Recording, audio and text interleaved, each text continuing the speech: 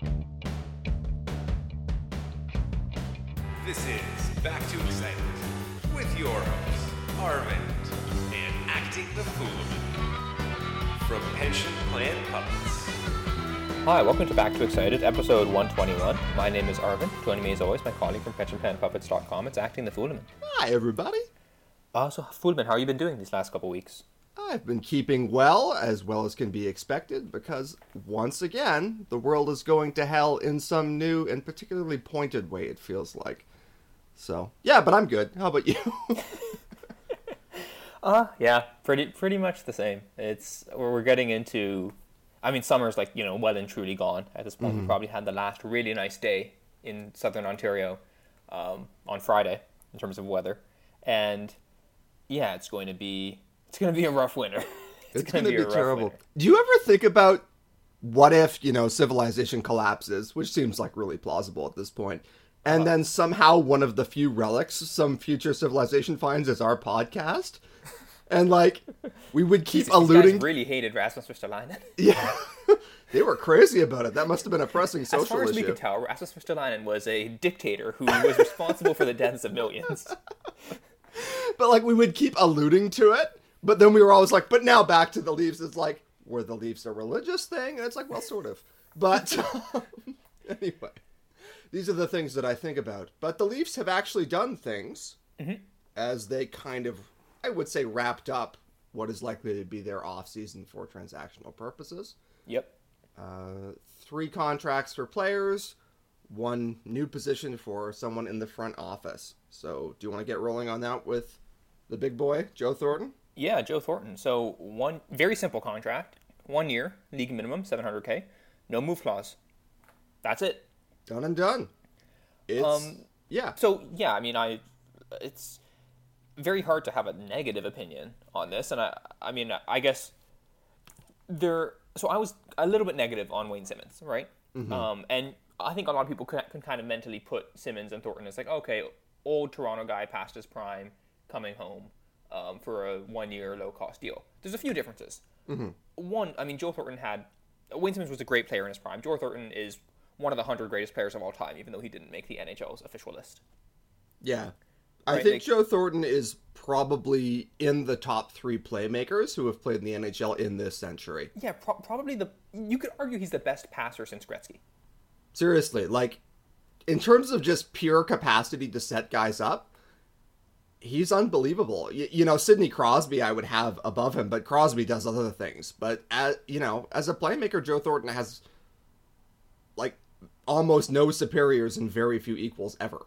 Yeah, he's truly, truly great. I guess, and to be clear, I'm not saying he's the best player since Gretzky. Obviously, lots of guys like Lemieux, Crosby, Fedorov, Datsuk, whatever. But certainly one of the best passers, of his generation or of any generation, really. So he's declining from, a very, very high height. He still seems to be relatively decent by most measures. And it's interesting because, he's never been a defensive or seen as a defensive dynamo or anything like that. And, as he ages, you're no longer expecting him to be your 1C. So to what extent can you justify sheltering him versus, maybe taking those shifts away from Matthews or Tavares? But, nonetheless, that's a question we'll get into, but nonetheless, over his last few years in San Jose, while clearly not what he once was, he's still a pretty useful player. Mm-hmm. One who still seems to drive possession, one who does not shoot at all, ever. If Alex Kerfoot annoyed you with his lack of shooting, then Joe Thornton is going to astound you. Oh, yeah. He seems to have no interest in it whatsoever. There will absolutely be a time where he's on a 2-on-1 with someone, let's say someone who probably shouldn't be shooting on the Leafs. Who's a forward who shouldn't be shooting on the Leafs? It's too bad Freddie Gauthier is gone. But, yeah. He was always the go-to, wasn't he? But let's say he'll somehow be on a 2-on-1 with Pierre Engvall. Not a great shooter or anything. And Thornton will absolutely just pass it to him no matter what. He doesn't shoot. He doesn't shoot. But yeah, he's still a good player. And this is $800,000 cheaper than the Wayne Simmonds deal, right? So this is kind of when I talked about the Wayne Simmons deal, and I said, "Oh, I think there are better options." Something like this, I think, was a better option. Now, obviously, they're clearly not mutually exclusive, but that's kind of why I'm harsher on the Simmons deal than I am here. Not to say the Simmons deal is bad, not to rehash, our podcast from 2 weeks ago, but I wanted to make that note because there are obviously parallels between the signing of Simmons and the signing of Thornton. But otherwise, yeah, it's a short deal, literally as low risk as it possibly could be, and Thornton still seems to be a useful player, so I'm happy to have him. Yeah, it's almost impossible to be mad about this. Because, what are the consequences? I suppose, theoretically, it's not variable because it's an over 35. But, Joe Thornton was still a top 9 player last year. And even granted, he's now at an age where almost everyone who's his chronological peer is retired. Right. But in a sense, this also means that you clearly can't use traditional aging curves with Joe Thornton. Yeah, because we don't know. Traditional aging curves say he should be a husk in the ground at this point. Yeah, exactly. The only other guy who would be older than him is Chara, and we don't even know if Zdeno Chara is coming back. And for a million obvious reasons also, Zdeno Chara is not comparable to ordinary humans. And so, yeah, Joe Thornton is kind of in a class of his own. We do know he's at an age where it can end pretty fast. We don't know when, the end is going to come for him in a career sense. He's obviously shown signs of decline, but at the same time, you take this deal all day. You really just can't object to it in any rational manner because, again, it's so low risk. He's still competent. I don't think we should expect him to be a world beater by any means. I think that should be obvious, but it is worth noting he's not what he once was.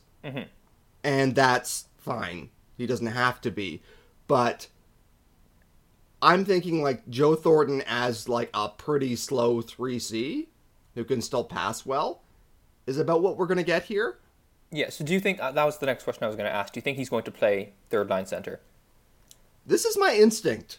And, Kevin Papetti and I were discussing this, and Kevin was like, well, and I can certainly see scenarios where he doesn't. Sheldon Keefe will move players around.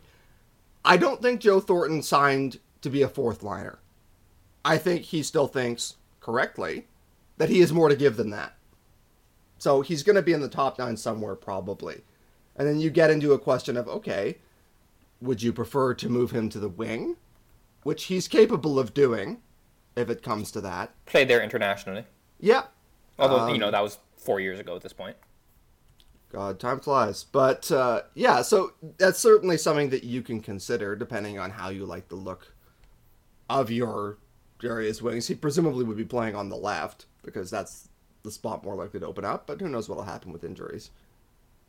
And yeah, so I don't necessarily object to that and saying, okay, maybe you run Thornton, Kerfoot, Simmons as a fascinating third line. But I do think that he's primarily a center. I think we got him to be a center. I'm not sure the Leafs are entirely enamored of Kerfoot as a center. Right, which yeah. We've discussed this before. It continues to be a little bit odd to, I think, the both of us, where I feel like we defend Kerfoot in so often that it makes us seem like we're super fans of him. And I don't think we are. We think he's decent. He's fine. He's an eminently fine player. It's just like I don't see the pressing need to shift him off the third line center. And there's been these constant discussions of Kerfoot really looked best at the wing. And so, well, I mean, for one, I think that's people often state that as a fact, and I think that's an opinion. And I know a lot of people don't necessarily share it. We talked about it with Katya, and she thought Kerfoot wasn't particularly good at the wing, and she's as astute a hockey observer as anyone. And then secondarily, when he played wing, he was often with John Tavares and William Nylander. Right. So it's like, yeah, I mean, I would expect him to look better at the wing. And again, this is another point Katya raised. Wing is basically strictly easier than center. There are very few players who don't look better at wing because there are less responsibilities, typically. Yeah, there are very few guys who are better at center than they are at wing. And the ones who are face-off specialists. Yeah, maybe someone like Thornton actually would fit in that, not necessarily as a face-off specialist, but as someone where his lack of foot speed probably becomes a little bit more exposed on the wing. Yeah, right. That's arguably true. And, he's going to be... I mean, it's worth noting two prime physical facts about Thornton at this point are he's still huge and he's quite slow. He was never fast. And some people say, well, his game was never speed reliant, even at its peak. His big thing is that he's extremely hard to knock off the puck because, see point A, he's huge. And he's got terrific vision so he can make a pass from pretty much anywhere. And you can say, well, those things should stay. They're still there. But such speed as he possessed is pretty much gone now. Mm-hmm. And, at some point this year, Joe Thornton's probably going to get walked. Let's be real. Just the nature of the NHL now is very fast, and he isn't. And that's okay. That's something you accept as part of the whole Joe Thornton experience. But all of that does add up to me to say, I think the intention is to put him at 3C. I don't think you have to, but I think that that's probably where he starts. Yeah, and it's worth noting, he wasn't like he played like a middle six center last year and was fine. And the year before he played quite well, actually. He had very, very good numbers in 2018, 2019. Now, of course, that's basically 2 years ago at this point. But, he was quite good there. And you wouldn't completely bet against the option of him kind of returning to that form. It's not a guarantee, but for $700K, it's certainly possible, right? So, yeah, I think he and Kerfoot will probably split that third line spot, at least initially. Like, it'll be kind of a bit of a rotation. We've seen Keefe isn't afraid to move things around a little bit. The thing is, I don't know if I want them on the same line because Kerfoot's not much of a shooter either. Yeah. I mean, Kerfoot is more of a shooter than people think. Like, he's not his individual expected goal rate is actually not that bad at all. But he takes relatively few shots and from quite good locations, right? He kind of does the Bozak thing. It's worth noting that Joe Thornton, actually, his finishing is still fine. It's because he only shoots if he's pretty confident it's a good chance of being a goal. But, yeah, just a distinction that I wanted to make there. He basically doesn't shoot, is the point. Yeah. Yeah. So, I don't know. I mean, in theory, and by theory I mean the past, Thornton and Simmons would have seemed like a natural fit. Because one of them loves shooting, and one of them does not. But loves passing. As we talked about with Simmons, his personal shot generation is down. And Thornton is no longer quite what he was. But we might see that kind of reprised, and we'll see if they both have enough in the tank to make that as exciting as it would have been at one point. Yeah. I think maybe the more natural fit in terms of playing style with Thornton might be Jimmy Vesey. Yeah, that's an interesting point. Vesey's no burner by any means. He's also kind of a big boy. But he likes to go to the front of the net and shoot. Yeah, he's a relatively good shot generator, right? And I remember seeing, I think a Buffalo fan said this on either Twitter. I think it was Twitter. I think that's where I saw it. But they said, Vesey's really good at getting to the front of the net and not scoring. But that's what you want. But that's what we talked about that Micah McCurdy tweet before, where that's what third liners do, right? If they got to the front and scored, they'd be second liners, right, or first liners. So yeah, Vesey might be a decent fit there. And then on the right side, who knows what you do? There's a ton of options. So yeah. I mean. You could put Simmons there, but then that would give Kerfoot the chance to reprise his role as the second line left wing, right? Or you could put you could put Mikheyev on the right of that third line instead of Simmons. Put Simmons on the fourth, and Kerfoot on second line left wing. There's a lot of options if you put Thornton at 3C. Right. Now, if Thornton does get, demoted to 4C, it's kind of a bit weird because he's in this platoon with Jason Spezza, who they're not completely similar players, but there's certainly a lot of parallels between them. Extremely old pass first guys who are kind of slow now. Yeah, exactly. And I mean, it almost makes sense there. You could do a center platoon kind of easily there because one's a left shot and one's a right shot. But man, that's a slow fourth line. Yeah, that's a real slow fourth line, and it's also such value as they both possess at this point in time is still kind of passing and offensive, right? Like, you want to play them with someone who can at least get decent shots, but like, so maybe you do something that I think would immediately be like a Leafs Twitter fan favorite line. Like this line will get so much love if this happens, but you put Robertson, Thornton, Spezza. Yeah, and it's not hard to dream up a scenario where that works, by any means. And Robertson is going to have the time of his young life, probably just firing off pucks left and right.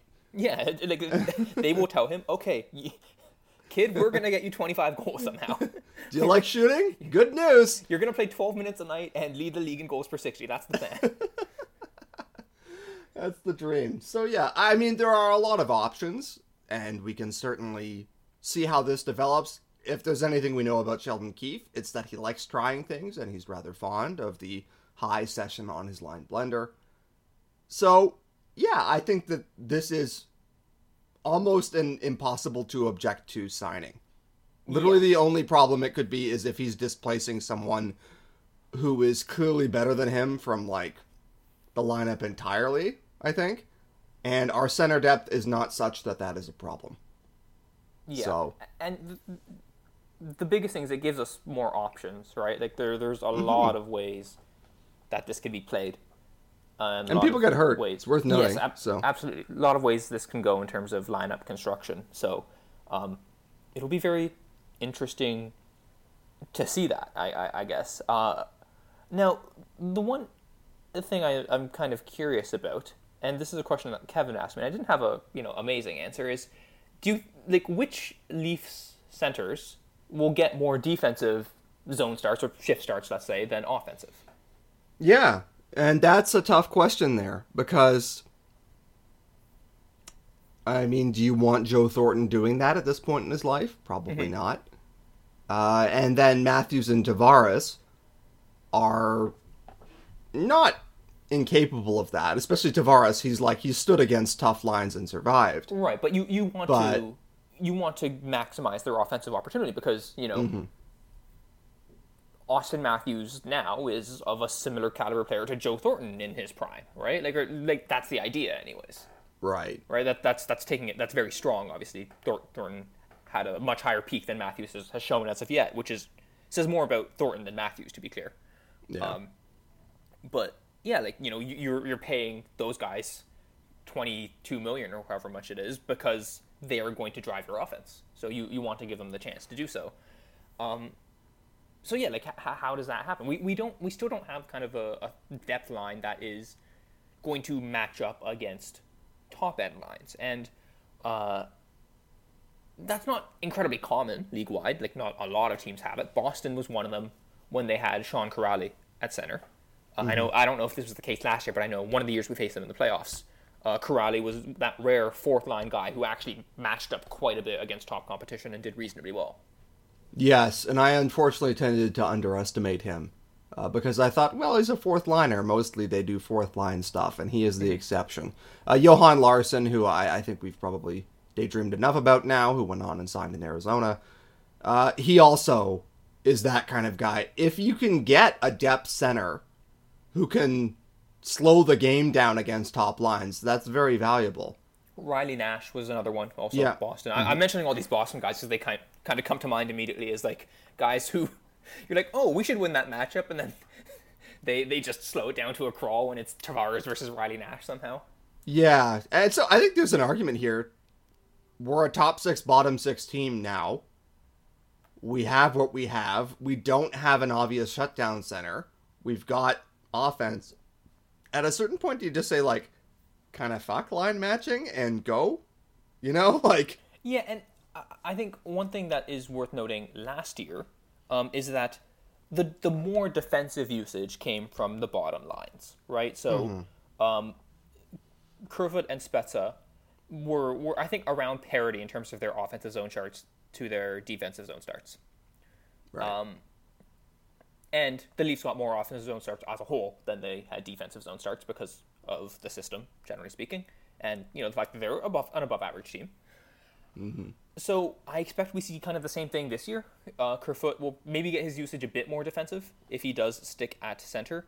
But even otherwise, I think, Thornton if Thornton's the 3C and Spets is the 4C, I expect neither of them to get particularly sheltered zone usage.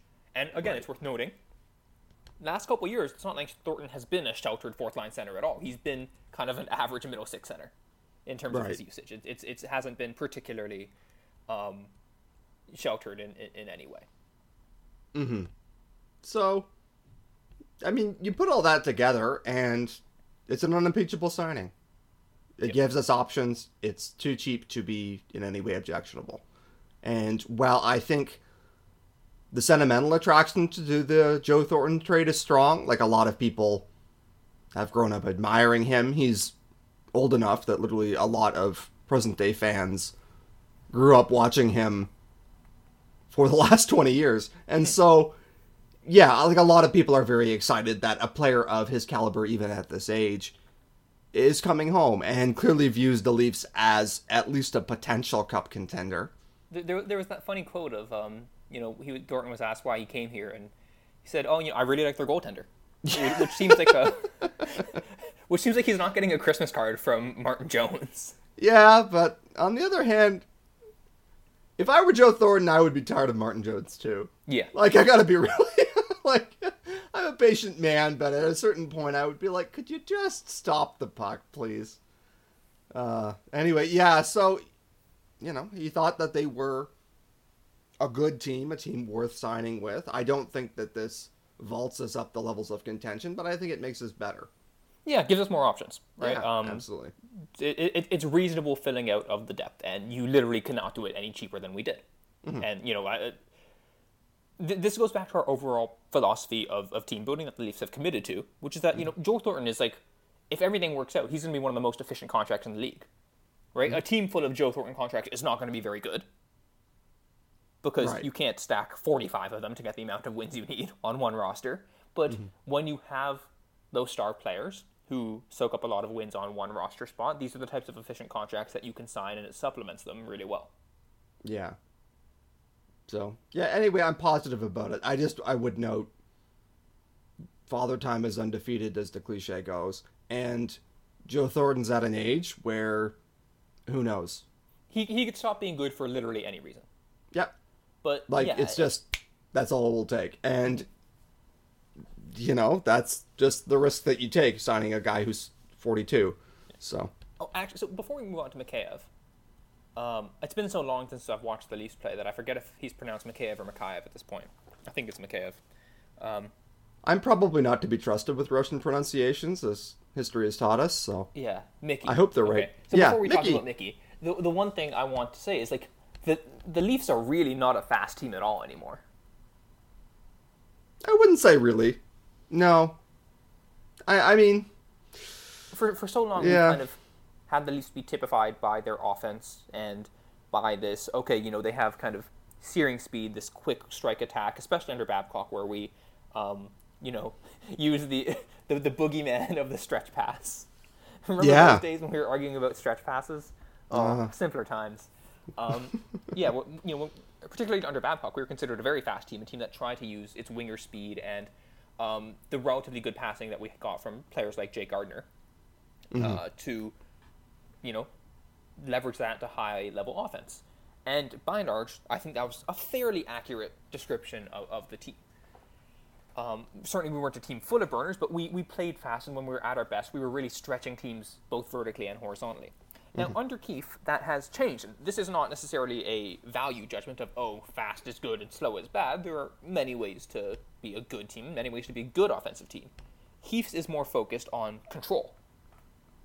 Right? More focused on control, on position, on kind of creating offense within almost a half-court offense that you would see in an NBA game, right? Where you have the puck in the zone and you're trying to breach another team's structure. that's kind of what the Leafs are tilted towards now, just because they don't have guys who are going to create those rush chances out of essentially nothing, or at least not as many as they did. Both Johnsson and Kapanen were relatively quick, and were able to do that at reasonable rates for guys in their lineup position. Thornton, even throughout his career, has been quite the opposite, right? And Spezza is similar. They're all about having the puck on their stick, controlling the flow of the game through their passing, through their movement, and slowing the game down while still being effective. So that's a stylistic thing, and this roster now very much seems like it's molded in the style that Keefe seems to want to implement, of that kind of controlled offensive zone possession.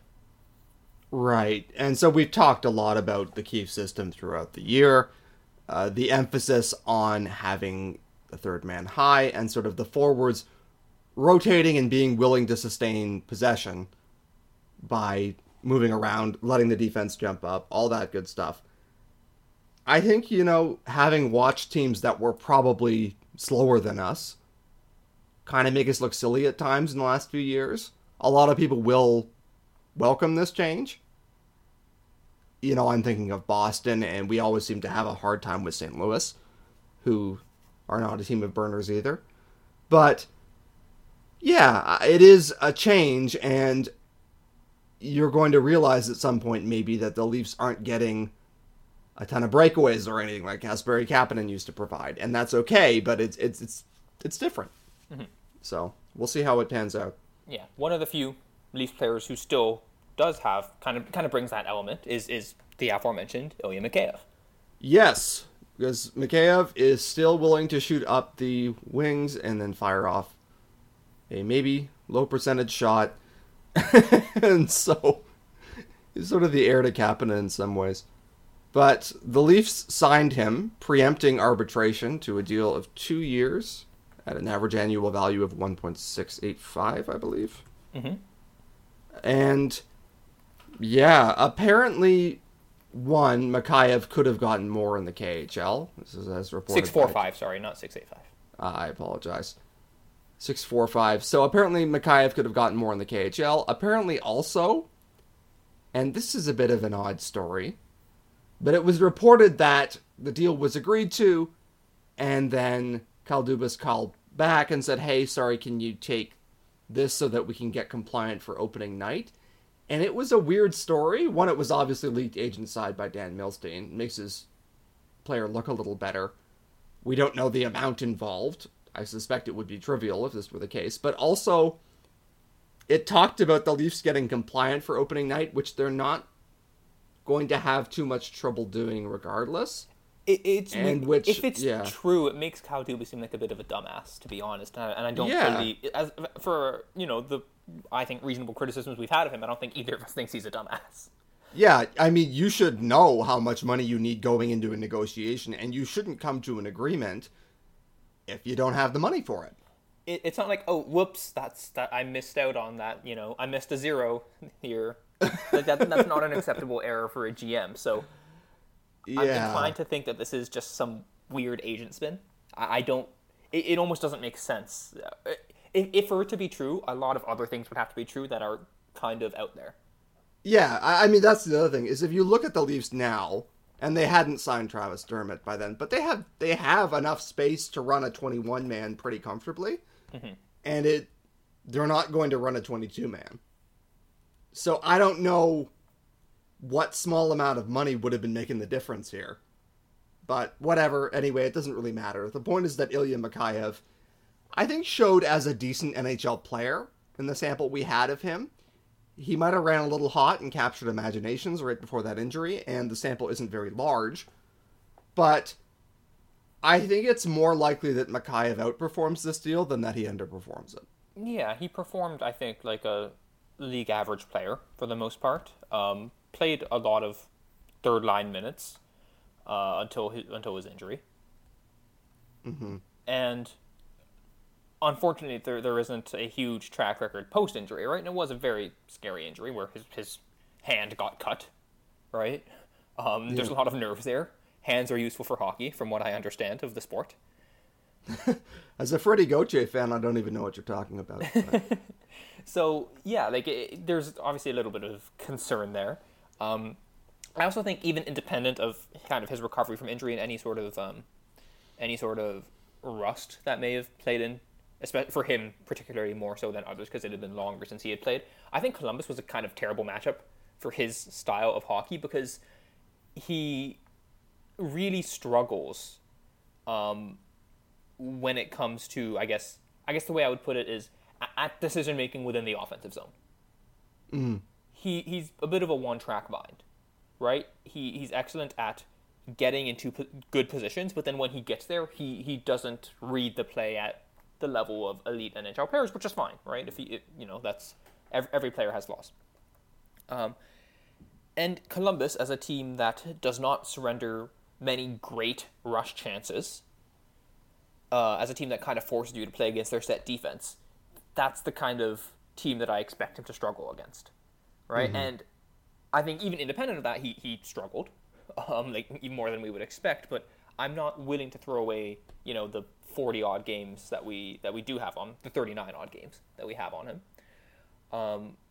and say that because of that injury and because of a poor 5 games against Columbus, that he is not what I think he is, a good NHL winger, like a around average NHL winger. Yeah. I mean, the bottom line is, if it were more certain that he was really good, he would cost more money. Mm-hmm. And that seems kind of obvious, but the fact remains, you don't generally get even good NHL wingers of his age at $1.645 million a year. And so, yeah, there is some chance that he was a flash in the pan, and that this deal is going to end up having some excess of a few $100,000, and that would suck. But you have to make intelligent bets, and this one seems to me like a pretty obviously good one. It has the potential to pay dividends. If he's giving something like 3.5 million of value on the second year of this thing, we'll be over the moon. And yeah. I don't think that's totally out of the question. Yeah, I was hoping this would come in a little cheaper from a team perspective, but it's fine. And I thought if it came in.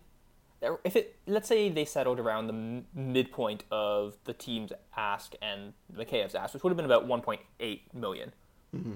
That would have been a little trickier. Like, do you consider making a trade, trading him at that point at that number? Is it too high for you, or would you just try and shuffle other people around if you have to?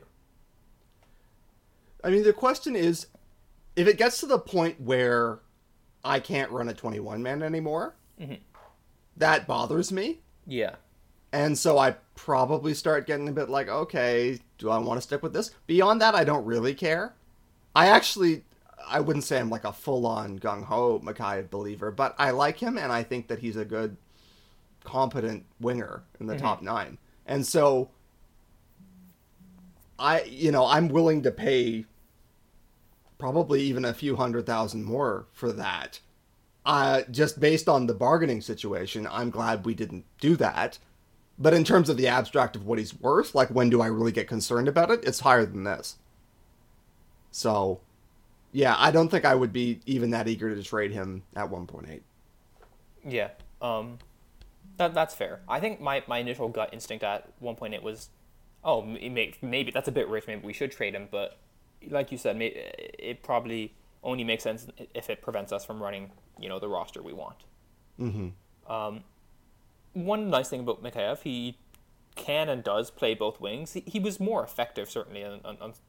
I remember him being a little bit more effective on the right side. At least that could just be my memory. I'm very bad at remembering wings, so I could be wrong about that. And if you look at his shot plot, it's like there's basically no positional bias to it ever. He's an equal opportunity shooter. He will shoot from anywhere. Mm-hmm. He doesn't care what wing he's on. That probably comes somewhat from being a rush merchant, right? Like, you're not coming in set up and going to your general wing. You're coming in full bore and saying, woo! And, for the record, if Mikheyev does have a clear offensive flaw, it's that there's a big flashing light in his head that says shoot at all times. And that, at some point, he's going to throw away a possession a little bit by just sort of firing a low-hope shot. And I don't love it. I'm willing to put up with it more from a forward, and I'm not saying I think that he's a bad shooter by any means. It's just something that's going to be a bit of an issue. So. Yeah, exactly. But I mean, when you look at his year last year on the whole, he was moved around a fair bit, and part of him moving to left wing at times was because of injury, was it not? I think we considered him as a left winger for most of it, just because that was where there were more openings. Yeah, because we had Kapanen on the right. Mm-hmm. But then when Nylander shifted to left wing, I'm trying to remember if that coincided with his injury or not. I don't remember. But that actually might have been because of his injury. I don't know. It's been so long. It's been a year. It's been 100 years. So We've lived a terrible life. But, yeah, so he's ambi-winged. He's more likely to play the left wing than the right, I think, just because of how things have shaken out. But it's not out of the question. And so, I just... if you balance in how many of these scenarios is he not worth this, and how many is he worth it, and how many is he worth more, I think it skews positive for the Leafs. I think the player wanted to be here, and I think that there's a positive relationship there. I'm glad that they were able to come to a deal without having to go to arbitration. Yeah, which can often really sour the relationship. Yeah, there are many stories of hurt feelings resulting from that can even at some point have consequences. So they clearly like him. He seems to like it here. Great. So, yeah. I don't think that that's a marvelous piece of general management by Kyle Dubas, where it's he's seeing 3 and 4 moves ahead. Mm-hmm. I think he had one of those this offseason, and it was the Kapanen trade. And he did really well there, and that's fine. But, this is a good piece of business. It's decent and fine. Yeah, so, absolutely. Yeah. And then, are we good to go to Travis Dermott? So before we do, I guess, let's to wrap up on the forwards. How would you line up the forwards if you were, the coach? So I think the top line should be Hyman, Matthews, Nylander, although the wingers can flip depending on preference. Apparently Nylander likes left wing and Hyman shoots right, so not a problem. I would start with Mikheyev, with Tavares and Marner. They had a great run during this season doing that, and while they were probably running a little hot, and it wasn't as great against Columbus, I'd still be willing to go back to that for a little bit. And then on my third line, I'm probably looking at Kerfoot, Thornton, Simmons, which is a bit of an awkward fit, but I'm willing to audition any of VC, Barabanov, any of those players. The fourth line is basically whoever is left, and that depends almost entirely on who wins training camp battles, but tentatively, I'll say that Engvall and Spezza are definitely there, and then maybe Nick Robertson if you think it's still worth it to play him fourth line. Right. Do you have any thoughts on that? Or I do think I prefer Kerfoot at center. Mm-hmm. But yeah, I guess you have him on the third line with Thornton, right? If I remember correctly. Mm-hmm. Yeah, so they can swap there. I don't think Thornton. I don't think that line's probably not going to get super defensive usage. And I don't think Thornton would be completely out of place on a third line like that. I just question whether he and Kerfoot specifically are a good match. They're a bit awkward, but then you got into the problem of, so where do they go? Now you can say, I'll move Kerfoot up to second left wing, or Thornton, and I'll move Mikheyev down. And Mikheyev is certainly more shot happy, and he adds maybe a bit of speed, especially if you're concerned about the line with Thornton on it being slow. Mm-hmm. So, I would be open to that. I've mostly started with what works, but again, Sheldon Keefe, I'm sure will try things. And if he thinks that he's getting better results another way, he's not going to hesitate and stick with Old Faithful. So, we'll see. Yeah, very true. Okay, so I guess my thoughts, it's a little bit different, but I think all of this it's highly variable. I don't think there is a lot of obviously dumb options. Right. So the first line is Hyman, Matthews, one of Nylander and Marner. Don't care which. Mm-hmm.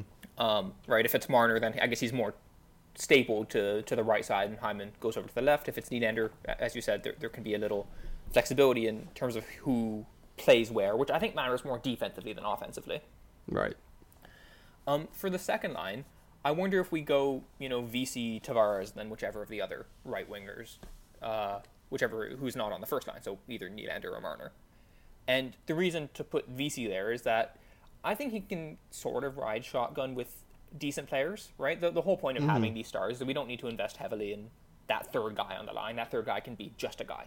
It's not that I think VC is particularly good. It's that I think he will be fine enough. And then the third line, I wonder if we could... And I guess labeling it third and fourth line might be a little bit misleading here, because my initial thought would be, can we kind of play our bottom two lines in pretty similar amounts, where you have one that's tilted slightly more defensively and one that's tilted slightly more offensively. And the more defensive one would be something like Engvall, Kerfoot, Mikheyev. And I guess there Mikheyev's playing on the right, as you said. He mostly played on the left last year, and I don't remember specifically how well he did on the right, but I remember that Kerfoot and Mikheyev together generally did pretty well. And that could be a bit more of a defensive third line. That one of the lines that actually does have a bit of speed with Engvall and Mikheyev in terms of the kind of combinations of depth players. And then the fourth line, you go Thornton Spezza and Robertson, or my boy Nick Patan, or Joey Anderson, or whoever. Yeah, they've got a lot of guys.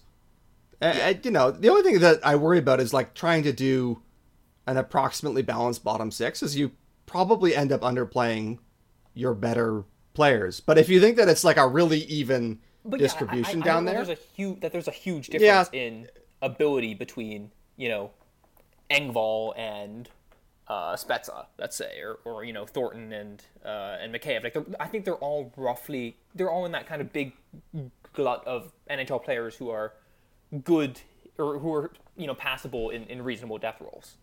Yeah, look, I mean, after the top 5-ish forwards on the team, you can rearrange the remaining 6 or 7, depending on how you want to set it up. Yeah, it is very flat. And so what I honestly think is going to happen is that some of these guys are going to distinguish themselves early on, and then probably a couple of them will turn out not to have it, or not to find a good fit, or whatever else. And so that, I think, will be what really makes the decision for us. It's fun to, kind of plot this out in advance, but a lot is going to depend on training camp. Yeah. And so, I know that said, like, Thornton and Simmons are going to get rope, for sure. Oh, I didn't even mention Simmons. Okay, put him on the fourth line, sorry. Instead of Robertson. I'm sorry. There are too many of these guys. That was just a complete brain fart. There is a parade down there, and I think that what Kyle Dubas has probably concluded is that these depth guys, some of them work out, some of them won't. You can't constantly find above average depth guys without any misses. It's just very hard to do. So things are going to change. Yeah. And so some of these aren't going to work out, and that's the point. The point is that we don't have to keep most of the ones who don't work out, and a lot of them are quite cheap. Again, Simmons is not, which suggests that we're more committed to the bet there. Yeah, Thornton Spezza Simmons line is a real, first line 2012 type of deal. Yeah, and it's easy to kind of mock that, but who knows? Maybe there's something there. Anyway, yeah, I think that it's positive. There are a lot of good elements there if you were trying to just give yourself options on the cheap. And there's certainly a lot of outcomes here that are very possible, but at least have a good bottom six. I think they lost talent. I don't think that that's deniable. It doesn't have to go all the way into, now we have to keen and cry about the loss of Andreas Janssen and Kasperi Kapanen or anything. But they were probably better players than the ones that we're going to have down there at this point in time. Right.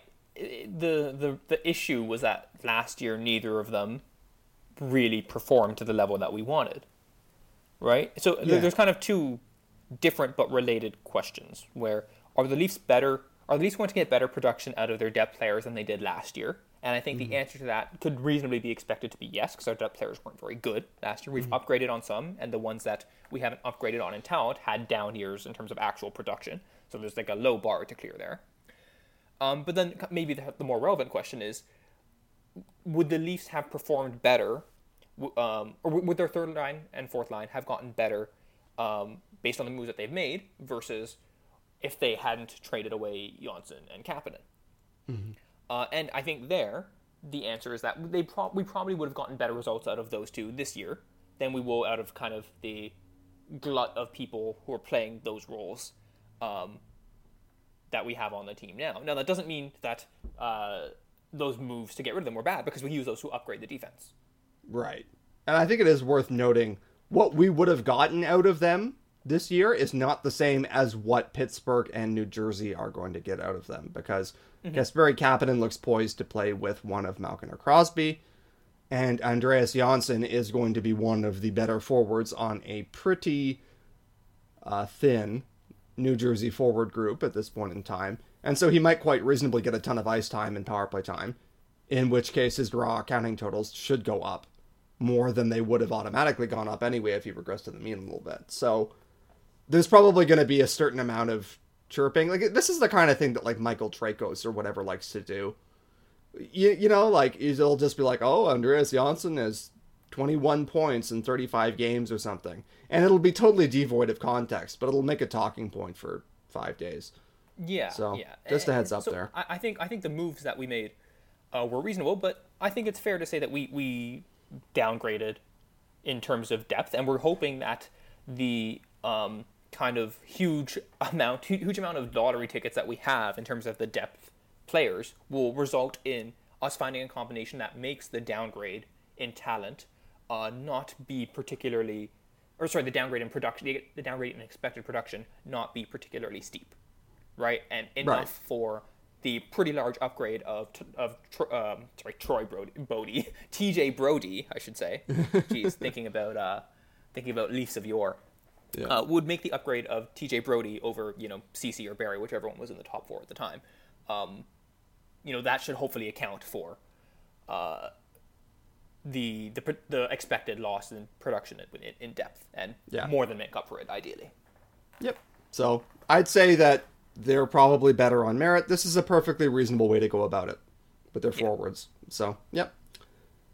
We signed Travis Dermott. There's only so much to say about this at this point, because we've been saying the same thing about Travis Dermott for 3 years. I know. So maybe this can be a shorter segment, because Travis Dermott has killed it in third pair minutes. He hasn't done too much in terms of top 4 minutes. He's played a little bit there. He's played a little bit. He has. Right. And this year he had, respectable shot totals in those minutes that he did play. It's hard to decontextualize those, or to contextualize those, because we don't have enough information about, when was he doing that? Was he getting on at the end of a shift? Tyler Dillow used to talk about this stuff, where it's like, you can still play top lines, but if you get them when they're running back to their own zone and they're tired after a minute, and you've just come on and you're fresh, you're going to look better than the person whose job it actually is to shut them down when they come on the ice the first time. Right. So there's a bit of unknowns there.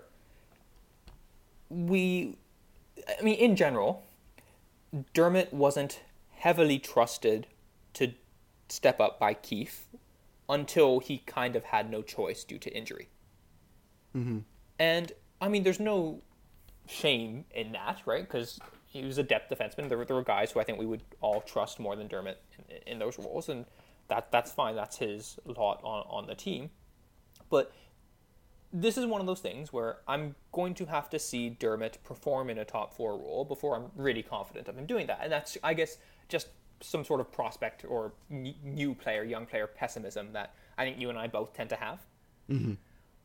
That until, a guy without a huge track record of stepping up actually does it, we're a little skeptical of their potential to do that. Now, Dermott at worst is a very, very good third pair guy.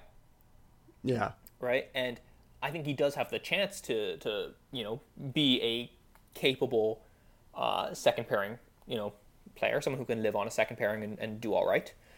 He's going to have to be on the right side, it seems, because there's a huge logjam on the left. But I guess there's a huge logjam everywhere, isn't there? Yeah, and again, that's not accidental. That said, Cal Dubas had an interesting quote where he talked about, in 4 years, TJ Brody's contract will be winding down, and we're hoping that Dermott has moved up by then. Now, GMs can say a lot of things, but it's interesting that they explicitly talk about projecting him that long term. Mm-hmm. In the short term, again, like, what more could you ask out of this deal? Travis Dermott is... It's basically his qualifying offer. We didn't mention the terms, Yeah. but it's like 1 year at $840K, something like that. Yeah, I think it's 872 or something like that. 872, sorry. Yeah, but the point is, it's completely variable.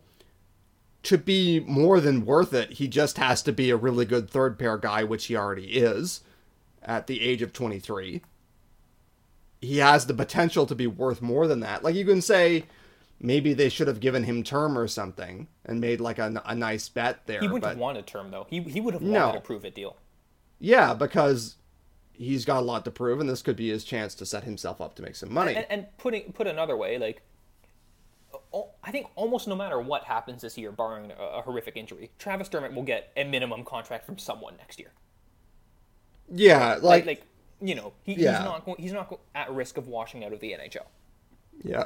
This seems to be like a deal where it's like there was very little that had to be done once you kind of rule out term. Yeah, so he's not going to accept he's not going to accept term on a low AAV because, worst case scenario, he's just going to get, and this is absolute worst case scenario, he's just going to pick up a minimum contract next year, and he wouldn't lose that much relative to signing a 2-year deal at $900K. Yeah, and the scenario where we do that is like, what, we're non-qualifying him? Yeah. Which is, that's not likely. So, yeah, I think that this is fine. Again, Kyle Dubas didn't have to do very much. No. You send him the qualifying offer. Nobody does low or mid-level offer sheets anymore, although I've said a million times that they should, but until they do, it doesn't matter. And he doesn't have a ton of points. He doesn't have a ton of time on ice. He doesn't have any of those things that tend to drive salaries, even if he were going to arbitration, by the way, which he's not. There was no way for this to go big. Yeah, he'll have those rights next year. But yeah, he hasn't done enough to earn a term deal with, a relatively higher salary, right? The Leafs would rightly say, why would we pay for that? You haven't established it yet. He's not going to accept term for a, relatively cheap one. The Leafs would be happy with 2 years at $1 million. Why would Travis Dermott? Yeah, absolutely. So you put all that together, and I think you have to conclude that this is, in my best Pierre LeBrun voice, a great deal for both sides. Yeah. Dermott will reasonably want to back himself and think, look, I can claim that fourth spot on the Leafs defense. Yeah. And when I do, I'm going to make more money next year. Yeah, he'll if he puts himself in contention and performs reasonably well there, then yeah, he's looking at salary starting in the 2s. Yeah. Right? At what the Justin least. Hall got. And if he really starts to show his stuff at a higher level, even better. He's in a spot to really dream a little bit because he's still reasonably young. He's reasonably capable. The team seems interested in him. There are all these things that add up. Yeah, I largely agree with that. So how do you see the pairs shaking out this year? And again, like the forwards, it's a bit of a fool's errand to forecast that right now because a lot will be determined by training camp battles. Mm-hmm. And, it's a game of musical chairs. There's not enough spots for everyone. So, by committing ourselves to saying, oh, this is what I think the fourth line should be, there's every chance that looks silly. Right. And the same is true for the third pair. But, for the content, we're going to do it anyways. So what do you think? Yeah, I think it seems pretty obvious your starting top pair is Riley Brody. Yep. And then your next one is probably at least start Muzzin and Hall. Yeah, I think Hall did enough there to at least give him the inside track on that position. I think, the top 3 spots are more or less set in stone. The fourth spot, far less so, but I don't see anyone with a stronger case than Hall. I think it's very clear that Muzzin is the driver of that pairing, but, Hall's not holding him back, like a lot of other players did that we tried. So, yeah, all credit to Justin. Yeah, so Hall has the job until someone takes it from him, which Yes. is true of all jobs. It's just that that's a bit open. And then you get to the third pairing, and it feels like maybe it's letting in Dermott with Bogosian in the 7th, because Again, Mikko Lehtonen is kind of tearing it up over in the KHL. I've always been a bit lower on the value of defenseman goals than maybe some people, but the fact is he's doing really well over there, and he's coming over here, and I assume that we're giving him a chance. Yeah, he didn't come over here to sit, and actually the same is true of a guy who neither of us mentioned when it came to the forwards, Alexei Barabanov. Yeah, I slipped him in there. Oh, did you? Yeah, well, I shouldn't give myself too much credit, because, like, I said his name once, but, like... It's okay, I never listen when you're talking anyway, so I probably just didn't hear. Our podcast doesn't make any sense. But, yeah, so, you know, he could come over. It sounds a bit more like he's going to be in tough. Whereas Lehtonen, everyone is talking like, okay, this guy is going to make the team for sure. And that's just me trying to read the tea leaves on how this is done. Mm-hmm. But, yeah, so I think, again, Dermott is going to get it, and then Lehtonen. And then we got Bogosian for a reason. And so a lot of people have wondered, are we going to do a 7-Eleven? Which is not just a charming retail chain of convenience stores, but also an orientation of your defense and forwards. And so, would the Leafs run 7 defensemen? That actually takes another job out of the forwards, which is already very crowded, but we could do it. And then you have Bogosian as kind of a penalty kill specialist / depth guy, while still being able to play Lehtonen and Dermott, who they all seem to like. We thought that maybe another deal might be coming, centered around Justin Holl. It seems like maybe that's not going to happen, and Kyle Dubas is just saying, yeah, work it out. So... Yeah. I think again, it's given Keefe many options. Mm-hmm. And it might be the case that we see quite a bit of rotation this year. Now, so much is up in the air. We don't know what the schedule is going to look like. We don't know what the taxi squad situation is going to look like, if there's going to be one. Right.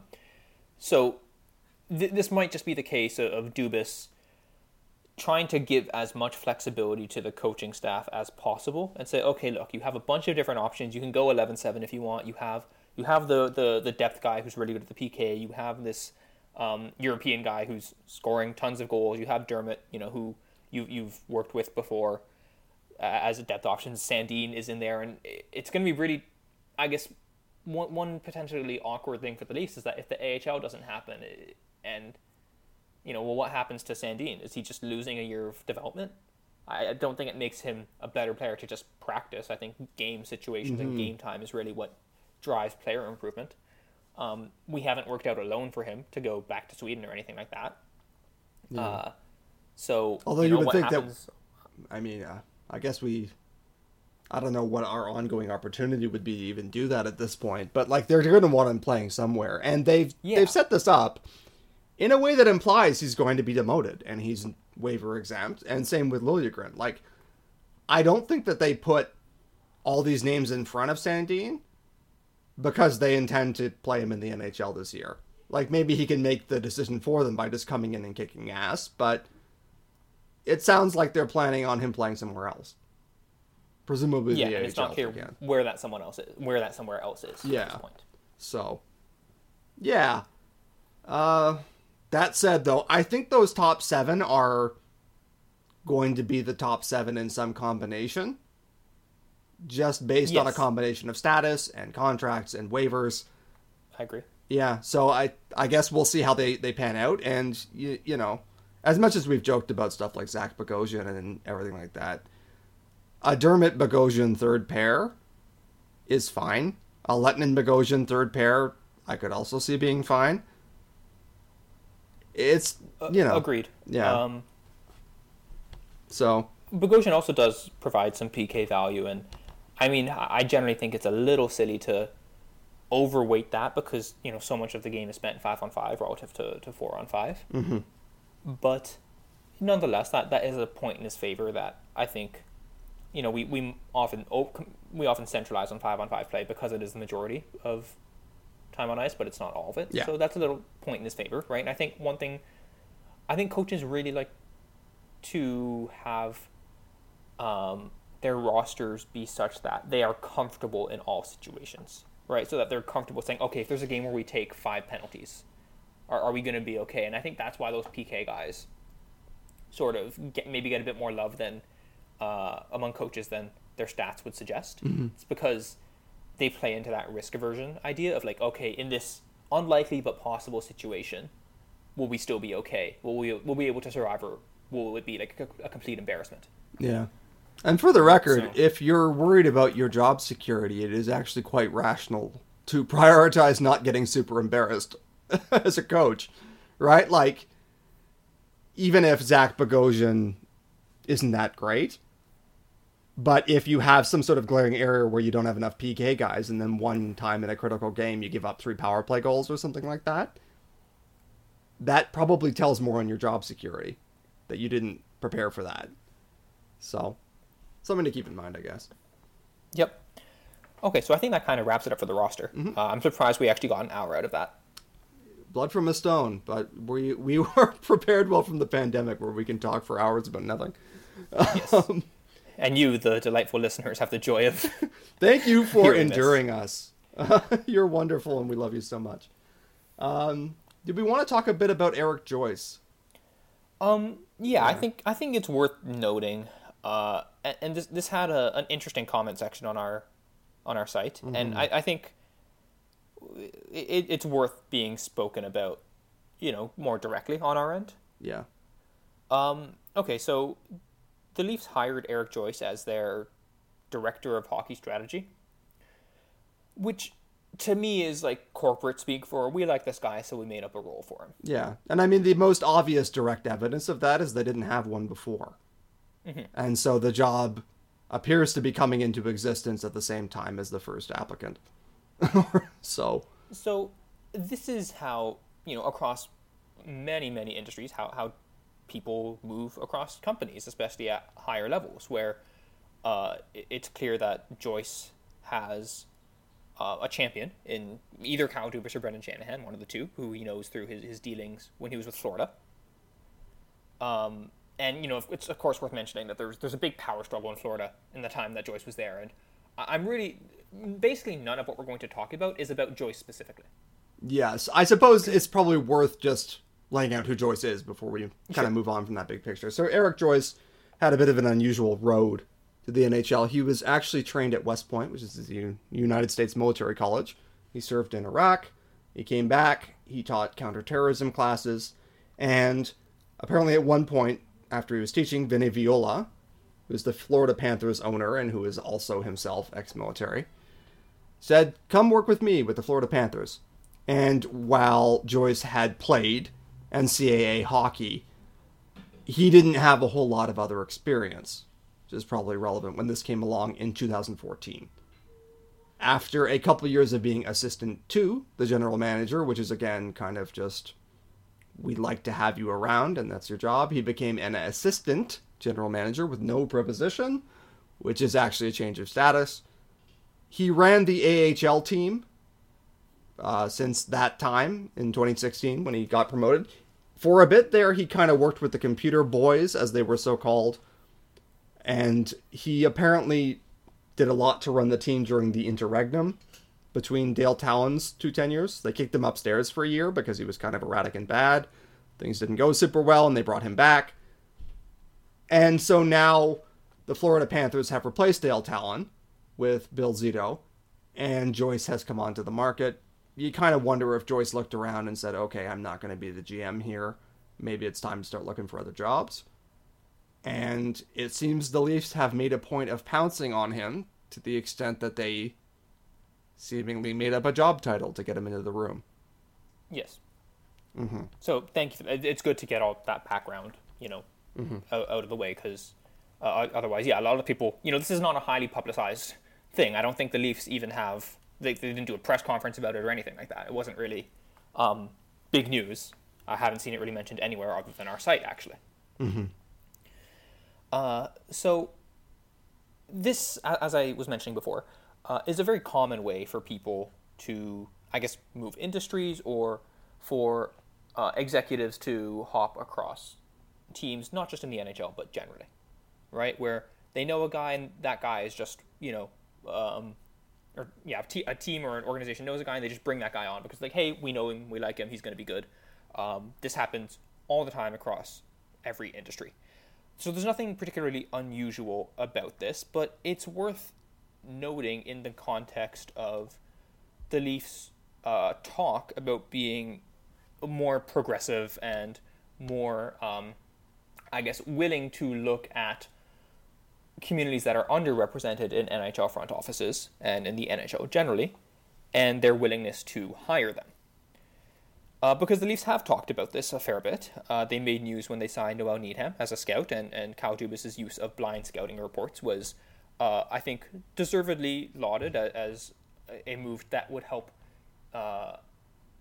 counteract the inherent systemic and subconscious biases made by NHL decision makers, by decision makers across anyone, where people favor candidates that are similar to themselves. Mm-hmm. Right? It's a very human nature.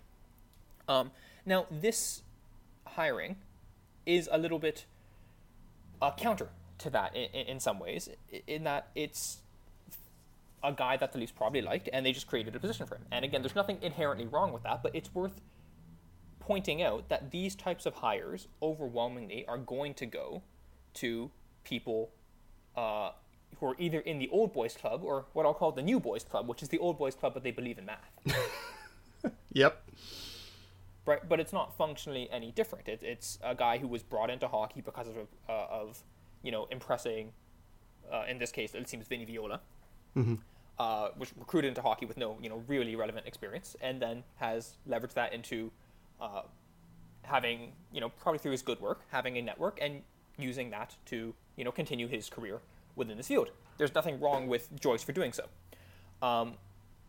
but this is the exact type of hire that perpetuates a lot of the systemic biases that we see, because underrepresented communities are far less likely to get that initial kind of networking opportunity, and because they often don't work directly in hockey, and they are also less likely to get it because they don't look like the people who are already working in hockey, and therefore they are less likely to be kind of specifically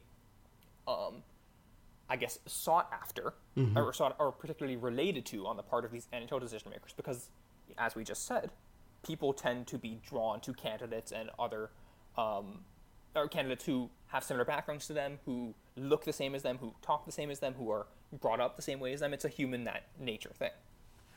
Mm-hmm. So, again, this has nothing to do with Joyce specifically. It has everything to do with pointing out that the processes by which the Leafs hired him are not really simpatico with the idea of going out of their way to find talent from underrepresented communities and promoting them or giving them opportunities instead. Mm-hmm. It's worth saying, not every single person in an organization, in any organization, is going to kind of fulfill these categories. Not every single person in an organization is going to be hired with a full, honest job search, right? And again, that's true of every single industry, but I think it's worth pointing out. So that was a lot of rambling, but am I kind of making my point at least somewhat clear? Yeah, I think so. The reality is, this was a job that looks like it was made up for a guy that we like. And that is what it is.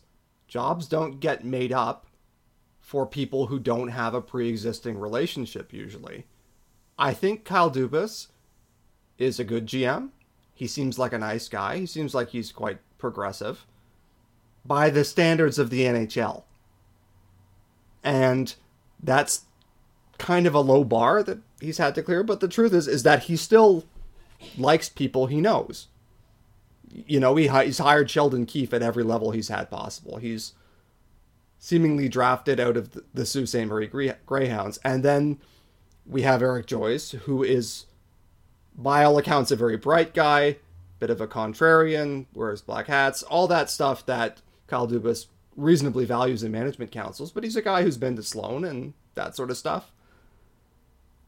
But the result is that, you do this over and over again and you say, okay, sure, but he's a really good candidate. We really wanted him to have him here. We think he can help our team, and that's fine. And then you look around and you've hired a ton of people who look like you.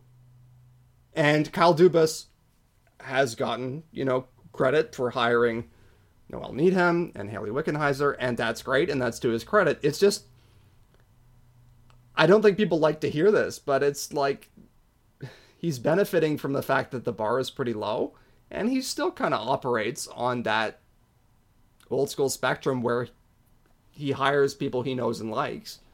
Right, and the people who any NHL executive knows and likes are very likely to be white guys, because those are the people who are often in the industry, and those are the people who also often have it easier to foster relationships with NHL decision makers because of their similarity in terms of background and style and race and gender and all that stuff. Mm-hmm. So yeah, this stuff matters, yeah. Right? And what it comes down to is you have to make an effort to find people from underrepresented communities. They exist. They often work in hockey, but they often don't. That wasn't a barrier for Joyce. He didn't work in hockey until 2014 and was hired presumably because of his Army background and a connection with Viola. Right. So you have to make an effort to find these people. It's not going to be the path of least resistance or of there's this guy who I already know and have a pre-existing relationship with, and I think he'd be a good person to have on the team. That is very unlikely to actually diversify your management team or your business or your executive team in any real way. Mm-hmm. Well, at least when it comes to life experiences or race or gender or sexuality or whatever. Yeah, and I know. Right. Again, this is not something that people really like to hear, and especially if you're kind of a progressive-leaning white guy listening to this who likes Kyle Dubas. So am I, but, I do think that it's significant when you pick this guy out of the market and you make up a job for him. That it just has to be noted. That tends to happen for people who are already kind of in the same circles. This is the sort of thing, the sort of advantage in terms of privilege that tends to stick to white men in hockey and that other people don't tend to get as much. And I don't mean to put a damper over this hire per se, because for all I know, Joyce is going to contribute meaningfully in group discussions. But we know very little about Joyce's competence, and we know very little about what this position actually does. Yeah, he's given a couple of public interviews. Most prominently was one from the brief period where he was a sort of full GM under, Tom Rowe. But he didn't say anything all that novel. He just sounded like a kind of progressive hockey executive generally without saying a whole lot of specifics. Okay, fine. But the reason that we felt compelled to bring this up, aside from the hire itself, was that in a lot of the comment sections, there were a lot of people who were pretty defensive about the idea that this might not be a 100% merit-based hire, or that at least there are other factors going into it. And, I think we just have to acknowledge that there are. Yeah, and I think what it comes down to is I'm firmly of the belief that, look, being an NHL executive is a difficult job. We're not hiring astronauts. There are many people who I think would do fine in NHL front offices in various roles, whether it's on an analytics team, whether it's in player development, whether it's on the legal side or the cap side or anything like that. I think there are lots and lots of people who are qualified. I simply don't believe that working in the NHL is so hard that you have to have this hockey experience and you have to be a lifer, and we can't hire from other industries unless it happens to be a white guy, of course. Mm-hmm. I don't believe that. I think lots of people are qualified for this, and what it comes down to is, are you willing to, when you're filling out your front office, when you're filling out different areas of your organization, are you willing to make an effort to try and find people who, one, may not necessarily already be in the applicant pool, and two, are you willing to actually prioritize diversity and not just pay lip service to it? Mm-hmm. Right? Are you willing to go the extra mile and say, okay, look, we want to make sure that, we get someone who doesn't just look or think or act like us here.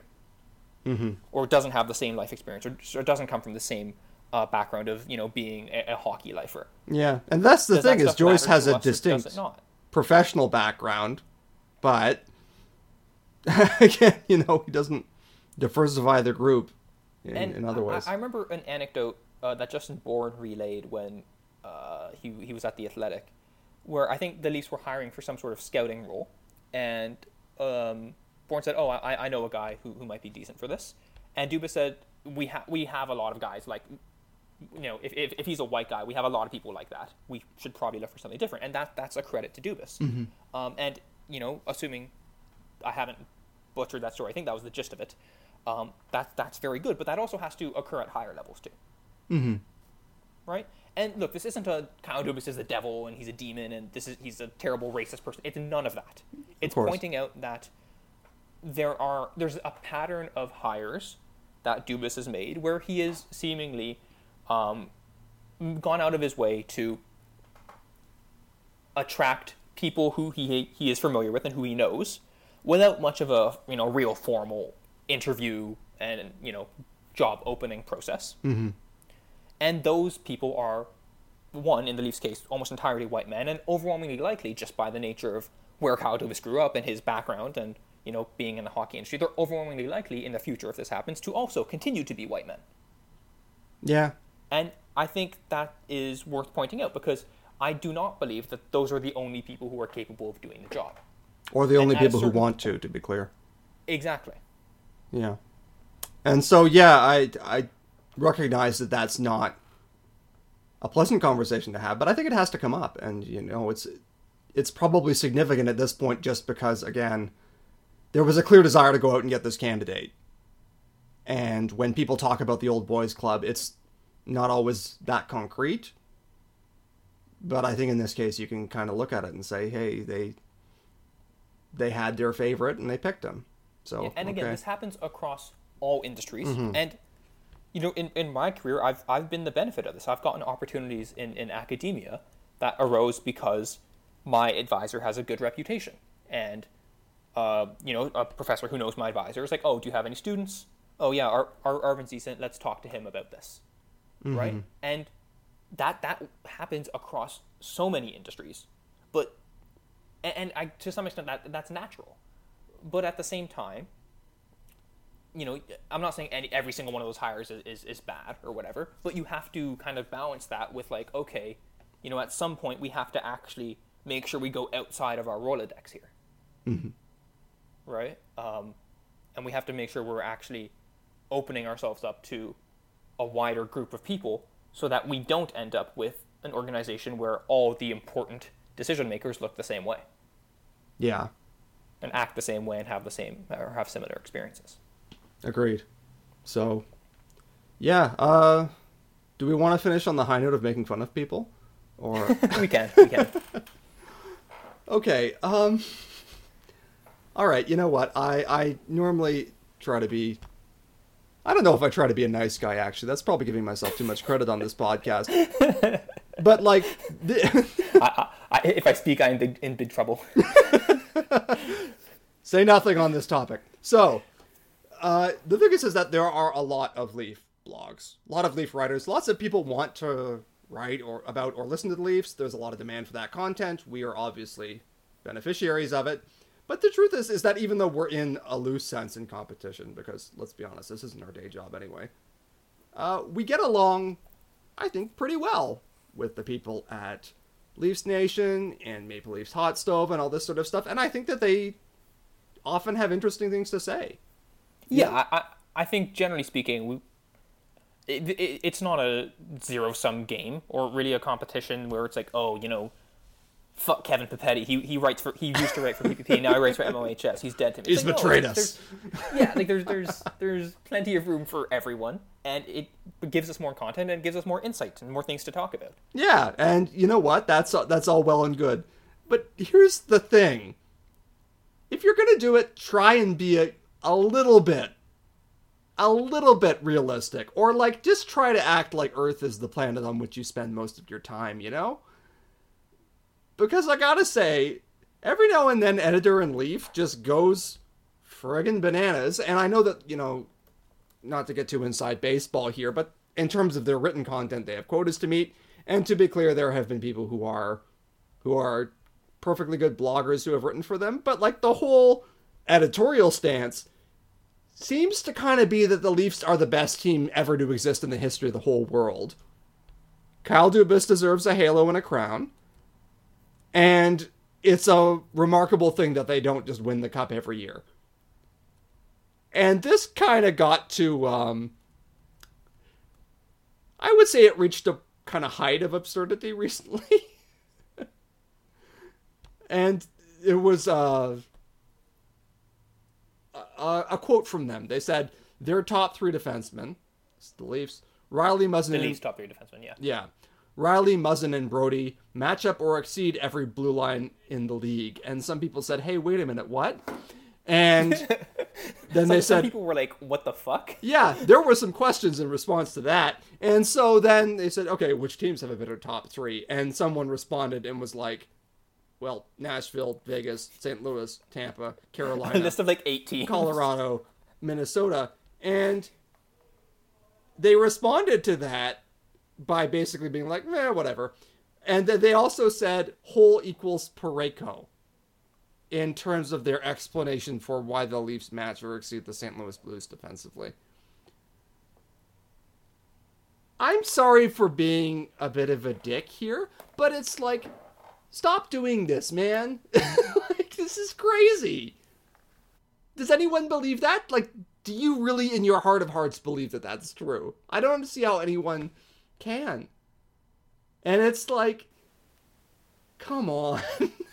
You know, like, that's just my feeling about a lot of this. It's just like, come on, man. And it's fine to have reasonable difference of opinion, but at a certain point, you're just being batshit. What is going on? You know, we often couch our takes here. Yeah. We're not really much for hot takes, but I will make a bold proclamation that Colton Parayko is a better hockey player than Justin Holl. Holy shit, stop the presses. I'm willing to step out on that ledge. I would trade Justin Holl for Colton Parayko. I would too. I mean, hopefully St. Louis adds, right? You know, get a few draft picks in there. How could I say something so controversial and so brave? Heroes of the discourse. But it's like, I do think at some point, you should try not to say stuff that's obviously really silly.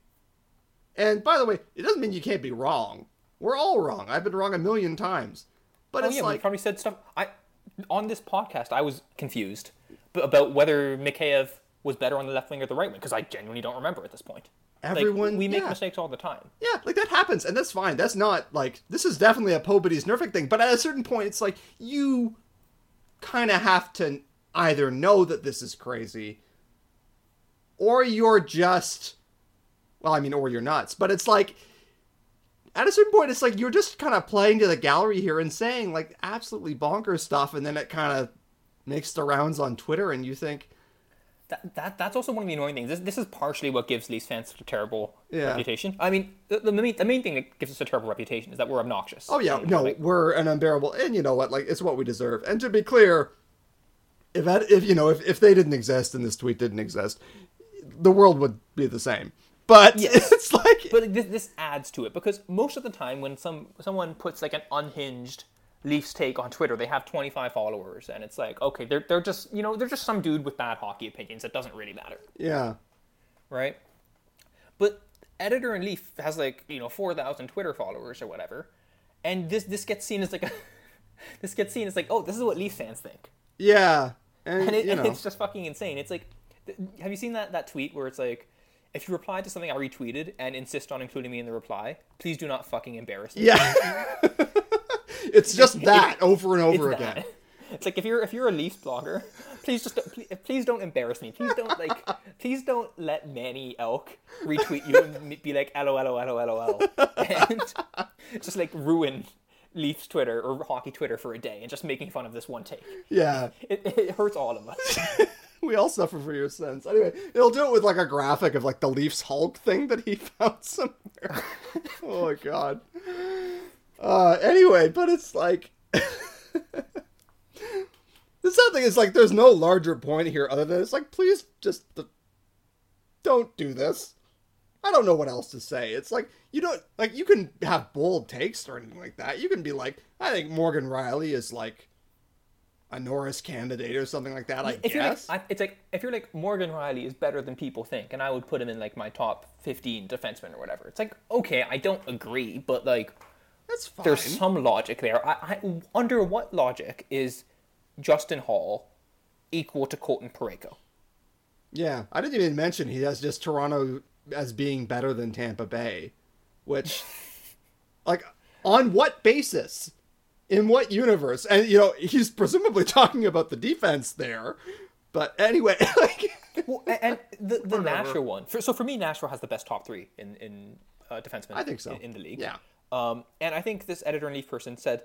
So someone said Nashville, Josie, Ekholm, Ellis. Mm-hmm. And the editor-in-chief guy said, yeah, maybe they're better than Toronto's. Yeah, maybe. That would be like if someone said, yeah, maybe Nashville's top six is better than Toronto's. Yeah. I mean, that's how unhinged it is. Yeah, it's like, there's, anyway, just, we don't always have to live in reality, but it's nice to visit, and you should try, is what I should think. I recognize, again, we're kind of being mean here, but at the same time, it's like, this was the dumbest tweet I've ever seen. Come on. It's really up there. I know, and like, stop it. That's all. Stop it. So... That's the end of our podcast. Pretty much. All right. Yeah. So thank you all for listening. This one was a bit of a trip, I think. we really all over the place ranged here. Pretty wide. So. Yeah.